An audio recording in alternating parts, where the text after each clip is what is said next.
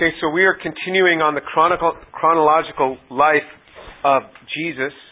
So we're looking in all the different Gospels as we just track through His life. Now, Luke is the Gospel, remember, that is the one that's in chronological order. So that will be our underpinning, is Luke's Gospel according to Luke. But then we'll look at all the different Gospels and the complementary things that they teach us about the life of Jesus, because Luke doesn't include everything in his Gospel, but it's the only one that's in chronological order. And I'll be reading out of all four of the Gospels, and in fact, I actually have a little book that is the chronology, and it has all the different Gospels side by side, following the chronological order, so using Luke as its order. And it happens to be in King James, so at times I might use the New American Standard, at other times I might jump back to the King James, but just bear with it. There was a time when King James was about the only thing that was read in churches, and so that's the way people spoke and prayed, and that's what was used. Okay, so remember what's happening. We had just read in Luke chapter 3, verses 7 through 14, we had read about John the Baptist. And remember the phase that we're in.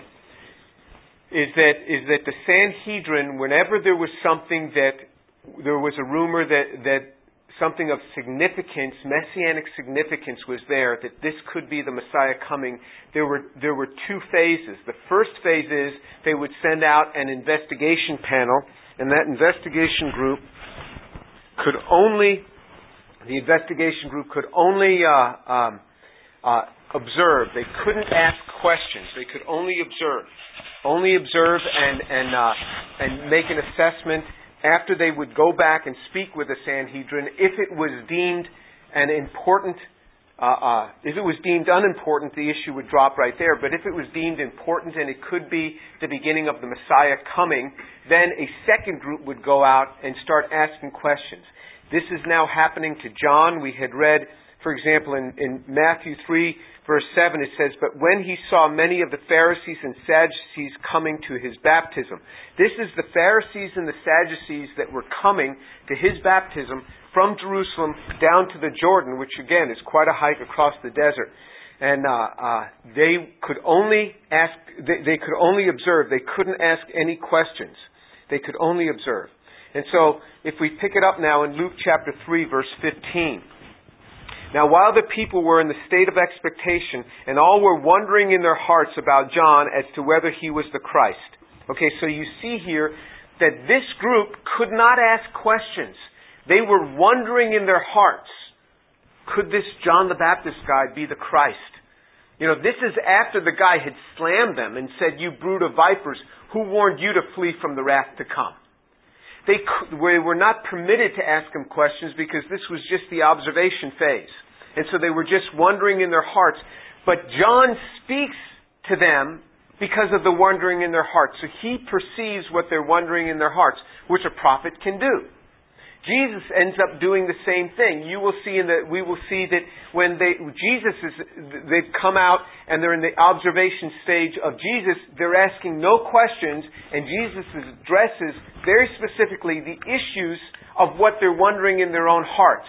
And then after that, then came the contesting stage, the stage where they came and asked questions, and Jesus would then address those head on. So verse 16 in Luke chapter 3. "John answered and said to them all, 'As for me, I baptize you with water. But one is coming who is mightier than I, and I am not fit to untie the thong of his sandals. He will baptize you with the Holy Spirit and fire. His winnowing fork is in his hand to thoroughly clear his threshing floor, to gather the wheat into the barns, but he will burn up the chaff with unquenchable fire.' So with many other exhortations, he preached the gospel to the people." So what's happening here is that now they're questioning, and John answers them. Remember, it says in verse 15, they're wondering in their hearts. They weren't asking him, but he answers them, and he says, "I've come to baptize you in water, but there's one coming who is mightier than I." John repeatedly had testified that he himself is not the Christ, but there's one coming who is mightier than he is. John is baptizing in water. John is baptizing, it's a baptism of repentance, and we had seen last week, or 2 weeks ago in Acts chapter 19, we had seen that John's baptism was specifically to point people to Jesus. And Paul even said when he met this group who were baptized by John, he says John's baptism was there so that those who were baptized by John would receive the Messiah when he was pointed out. And that's the commitment they were making. That the one who John pointed out as the Messiah, they were committing to receive as the Messiah. And that's in fact, it happened. They were very dedicated in what they did. When John pointed out his disciples, when he pointed his disciples to the Messiah, they immediately accepted Jesus as the Messiah. That's what his baptism was for. And so this is what he did. He baptized in water. It was a baptism of repentance. And this whole thing of baptism, by the way, baptism was a submersion. There really was no sprinkling. Baptism, this is a transliterated word that came forth. And it was always dealt with submersion. It had never dealt with a little bit of sprinkling. It was a submersion. And I'll tell you, if you've not been baptized, you really ought to be. And in this church, it's a very easy thing. You go to a Chinese church, and they'll put you through 2 years of training before you get to be baptized. All you got to do here is go out and fill out a form, and they ask you, or do you believe in Jesus? You say yes, you go under. That's it. I mean, it's very quick. But if you've not been baptized after believing on the Lord Jesus Christ, you really ought to be. Jesus himself was baptized. It's the pattern we see in Scriptures. And in my experience, from what I have seen, people who have not been baptized after believing on the Lord Jesus Christ have real difficulty moving on in the next steps of their Christian walk. You say, well, how can that be? Well, maybe because there's a glaring act of disobedience there. So you go and you be baptized. It is not a big deal. You say, well, that's kind of humbling. Well, that's part of it. It's kind of humbling. And you just go and you be baptized. And it's a very easy thing to get done in this church. You speak to any one of the staff members and they'll take care of it. Okay, so, and then he speaks about this one who's coming. It says, he will baptize you with the Holy Spirit and fire. So there's going to be two baptisms, Holy Spirit and fire. Verse 17, his winnowing fork is in his hand to thoroughly clear the threshing floor and to gather the wheat into the barn, but he will burn up the chaff with unquenchable fire. So the Holy Spirit is going to come upon those who believe on him. The Holy Spirit is going to come upon those who believe on him. Those who believe in Jesus are going to receive the Holy Spirit. They are going to be baptized in the Holy Spirit. Those who disbelieve are going to be baptized with the fire. There are going to be chaff which is going to be burned up. So the ones that believe in him are going to be kept safe. They're going to be stored up. They're going to receive the Holy Spirit. The ones that don't believe on him, there's going to be a baptism of fire that is going to burn them up. And it's very clear. Jesus brings a thing of distinction, and it is not proper in this world of political correctness, in this country of political correctness, to talk about this. But Jesus was very specific about it, so if you have a problem, take it up with him. He said, the way is broad that leads to destruction, and many are they that go through that. But the way is narrow that leads to life, and few are they that enter therein. So there's a broad way, Jesus said, that many are going that leads to destruction. And there's a narrow way that leads to life. Those that get baptized in the Holy Spirit, those that receive him and get saved, that are of the believing remnant of that day and even of today, are a much smaller group than the group that is broad and going to be going into destruction. The word is clear on that. And so John speaks of this. But I want to follow up a little bit more on this concept that I was talking about last week. The things that John had been telling them to do. So if we look back up in this portion, what did he begin to say? So in verse 7 of Luke chapter 3, verse 7, it says, so he began saying to the crowds who were going out to be baptized. Now we know from Matthew chapter 3, verse 7, that this is specifically, he was saying this to the Pharisees and the Sadducees that had come out. He says, you brood of vipers, who warned you to flee from the wrath to come? Because remember, they had not come for his baptism, they had come merely to observe. He says, therefore bear fruit in keeping with repentance, and do not begin to say to yourselves, we have Abraham as our father. For I say to you that from these stones God is able to raise up children to Abraham. Indeed, the axe is already laid at the root of the trees, so that every tree that does not bear good fruit is cut down and thrown into the fire. And the crowds were questioning him, saying, then what shall we do? And he answered and he said to them, the man who has 2 tunics is to share with him who has none, and he who has food is to do likewise. And some tax collectors also came to be baptized, and he said to them, Teacher, what shall we do? And he said to them, collect no more than what you have been ordered to. And some soldiers were questioning him, saying, what about us? What shall we do? And he said to them, do not take money from anyone by force, or accuse anyone falsely, and be content with your wages. So what he's saying to them, he says, you bring forth fruit in keeping with your repentance. You're to do these good deeds. He says, the axe is already laid at this tree. He says, bring forth fruit in keeping with your repentance. Bring forth fruit in keeping with your repentance. Last time we had looked at Daniel chapter 4, where Daniel had warned the king. He had said, you better start bringing in some fruit here. He says, I warn you, this is going to delay the penalty that's going to come on you. And I wanted to follow that up a little bit more. The doing of good works. If in Ephesians chapter 2, verse 8 and 9, it makes it clear. It says, we are not saved by good works. So it's not our good works that are going to save us. But we are to be about good works. We are to be doing good works. There are good works that we are supposed to be doing. And doing a good work is a good thing. It is a part of service. It is part of Christian service. These are good things to do. I want to look at a couple of people in particular. Let's look in Acts chapter 10. In Acts chapter 10, there is a guy, and we may have mentioned him last time, but there is a man that is going to be a Gentile in Acts chapter 10. And in Acts chapter 10, his name is Cornelius, and he is a centurion, so he is a Roman soldier. And the gospel is going to first come to him of all Gentiles in the world. Going to first come to the house of Cornelius. Why the house of Cornelius of all houses is the gospel going to come to Cornelius' house? I mean, you have all sorts of Gentiles. Why should it first come to the house of Cornelius? And if you look in Acts chapter 10, read from verse 22. Then they said, Cornelius, a centurion, a righteous and God-fearing man, well spoken of by the entire nation of the Jews, was divinely directed by a holy angel to send for you to come to his house and hear a message from you. So these servants are coming to Peter and is saying, there's this guy, Cornelius. Let me tell you something about Cornelius. He's a God-fearing man.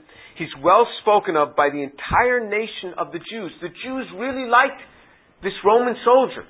Why would Jews really like the Roman soldier? Why would the entire nation of the Jews speak well of this man? And so if you see, look in the same chapter, verse 31.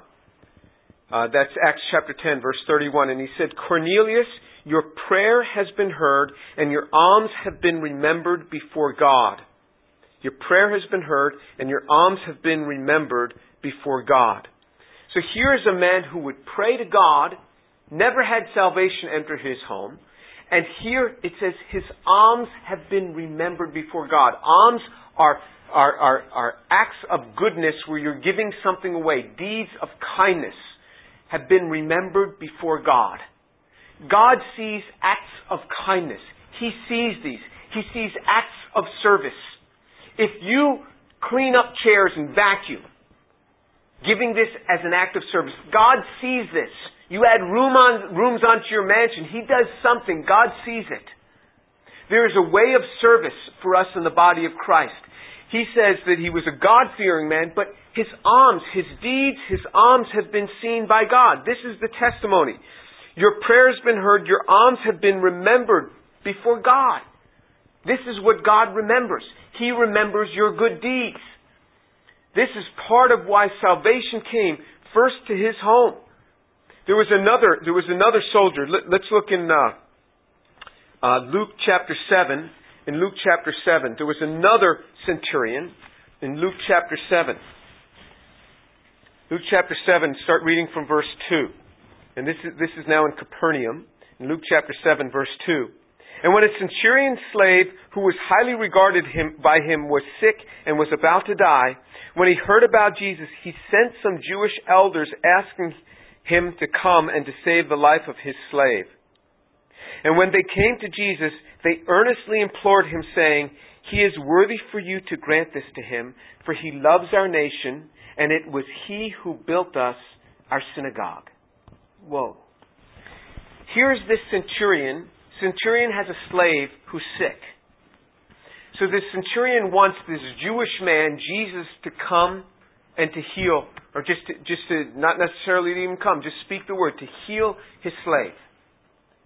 And so he doesn't think that he can even approach this Jewish man, Jesus, so he sends some Jewish elders to go and to speak on his behalf. Well, why would Jewish elders speak on his behalf? Jews hated the Roman soldiers because this guy was different. What this guy did is that it says that they came and they implored Jesus, and here was the rationale. They said, "He's worthy for you to grant this to him." Why? Because he loves our nation, and he was the one that built us our synagogue. So this is in Capernaum. So Capernaum is up north. It's probably 50 miles away, 40 miles away from Jerusalem. Jerusalem had the temple, but there were synagogues which were located, local places where people could congregate. This Roman centurion had built them their synagogue, and he loved the Jewish nation. This will cause you to take pause if you ever want to speak ill of Jews. Just take pause, because remember in Genesis chapter 12, verse 3, he says to Abraham, he said, speaking of Abraham and of his seed, he says, "Those who bless you I will bless, those who curse you I will curse." Jesus hears that this centurion has been a blessing to the Jewish people, that he loves their nation, and he built them their synagogue. You say, well, you know, there's not a whole lot to love about Israel today. Doesn't matter. We are to love their nation. We are to love their nation. There wasn't a whole lot for a Roman to love of the Jewish nation back then either, because the Jews hated them, and they hated the Jews. There wasn't a whole lot to love in this. But this man loved their nation, and he built them their synagogue. He was doing good deeds. And it says in verse 6, "Now Jesus started to go his way along with them." Immediately, Jesus hears this. What does he hear? He says, there's a Roman who loves the Jewish nation, and this Roman has gone so far as to do them good deeds to the point of building them their synagogue. Imagine what his fellow centurions were saying about him when they found out he was spending his money on a bunch of dirty Jewish dogs, their synagogue. Imagine the abuse that he went through. But nonetheless, he built them their synagogue. As soon as Jesus hears this, he says, "I'm on my way." Jesus didn't do this for Gentiles. Look in Matthew chapter 15. Matthew chapter 15. Here is the way Jesus would normally deal with Gentiles who needed blessings. Matthew chapter 15, verse 21. Jesus went away from there and withdrew into the district of Tyre and Sidon. And a Canaanite woman from that region came out and began to cry out to him, saying, "Have mercy on me, Lord, Son of David. My daughter is cruelly demon-possessed." Okay, so this Canaanite woman, here's a Gentile woman. The Canaanites were not persecuting the Jews at this time. It was the Romans who had dominance. And so this woman comes out and she says to him, "Have mercy on me, Lord, Son of David." I mean, this is a real recognition of who he is. She calls him Lord, she calls him Son of David, realizing that he's the descendant of David. And he says, my daughter is cruelly possessed. She's not asking for a bad thing. She wants her daughter to be delivered from demons. And here's Jesus' reply. But he did not answer her a word. Nothing. And his disciples came and implored him, saying, "Send her away, because she keeps shouting at us." But he answered and he said, "I was sent only to the lost sheep of the house of Israel." I mean, that sounds really kind of cold, doesn't it? Here's a woman crying out for her child. But she came and began to bow down before him, saying, "Lord, help me." And he answered and he said, it's not good to take the children's bread and to throw it to the dogs. Whoa! I mean, this is a pretty strong word. The woman is bowing down at his feet, calling him Lord, Son of David. He says it's not good to take food from the children and throw it to dogs. But she said, yes, Lord, but even the dogs feed on the crumbs which fall from the master's table. Then Jesus said to her, O woman, your faith is great. It shall be done for you as you wish. And her daughter was healed at once. In the end, he healed her, but you don't see the same way where he says he hears something and boom, he's off to take care of her. What's the difference between the two? Well, you have a man that loves the Jewish nation so much that he was willing to give. These were works that prepared the way for him to receive blessings from Jesus. You want blessings poured out on your life? You practice good things. Paul said, the things that you have seen and heard and in me, practice these things and the God of peace will be with you. Peace in your life comes through practice. You practice these things and the God of peace will be with you. You do good works to others in the body of Christ. You bless those in the body of Christ, you will receive blessing back. That is the testimony. You do good things to those in the body of Christ and you will receive blessing back. Look in Matthew chapter 10. Matthew chapter 10. Reading from verse 40. Matthew 10, verse 40. These are discussing the rewards of service. He who receives you receives me. And he who receives me receives him who sent me. He who receives a prophet in the name of a prophet shall receive a prophet's reward. What does that mean? He who receives a prophet in the name of a prophet shall receive a prophet's reward. If there is a prophet that comes, he says, if you receive that one as a prophet from me, you're going to receive a prophet's reward. Well, what's a prophet's reward? A prophet has great reward for serving in his gift of prophecy. If you receive him as a prophet, you're going to share in his reward. He says, he who receives a righteous man in the name of a righteous man shall receive a righteous man's reward. If you receive one in the body of Christ who's a righteous man, receive them, do them good, you will share their reward. You will get a righteous man's reward for receiving them. There is great blessing in service in the body of Christ.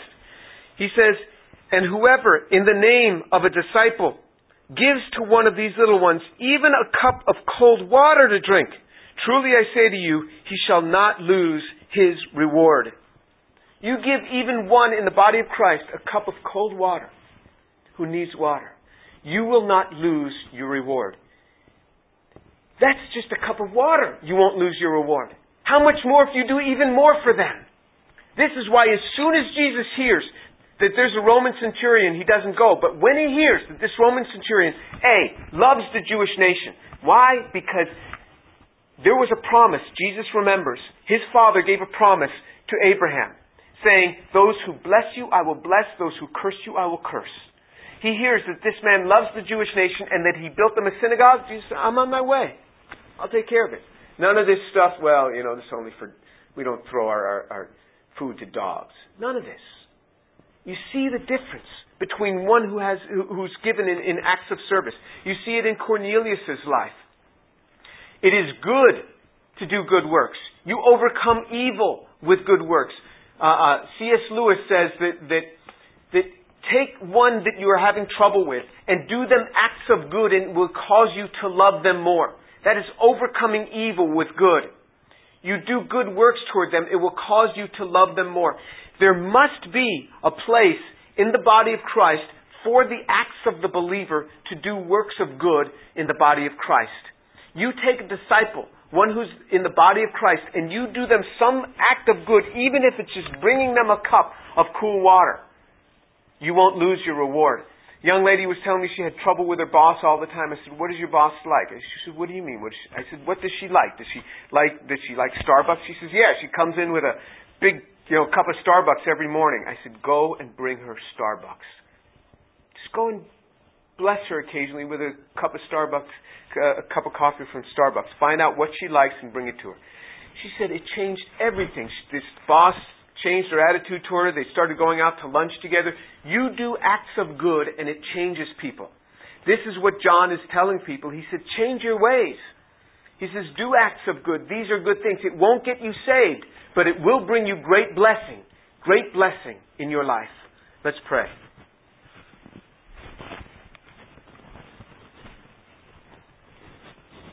Father, thank you so much for the truth of your word. Thank you so much, O God, for the truth of your word. Father, I pray for these young people that in the name of Jesus you work on their hearts, that they would do acts of good, and that they would see blessings in their lives and rewards coming that they will never lose, that they would be able to share in a prophet's reward and in a righteous man's reward and in the disciples' reward by doing acts of good, by receiving them and blessing them. Father, I pray that you would so fill their lives with good works that others will see this and be drawn to the living God. Father, I pray that you would cause them to participate in the things that are good. Father, I pray for your blessing to abound here. And Lord, we commit this to you in the name of Jesus. Amen.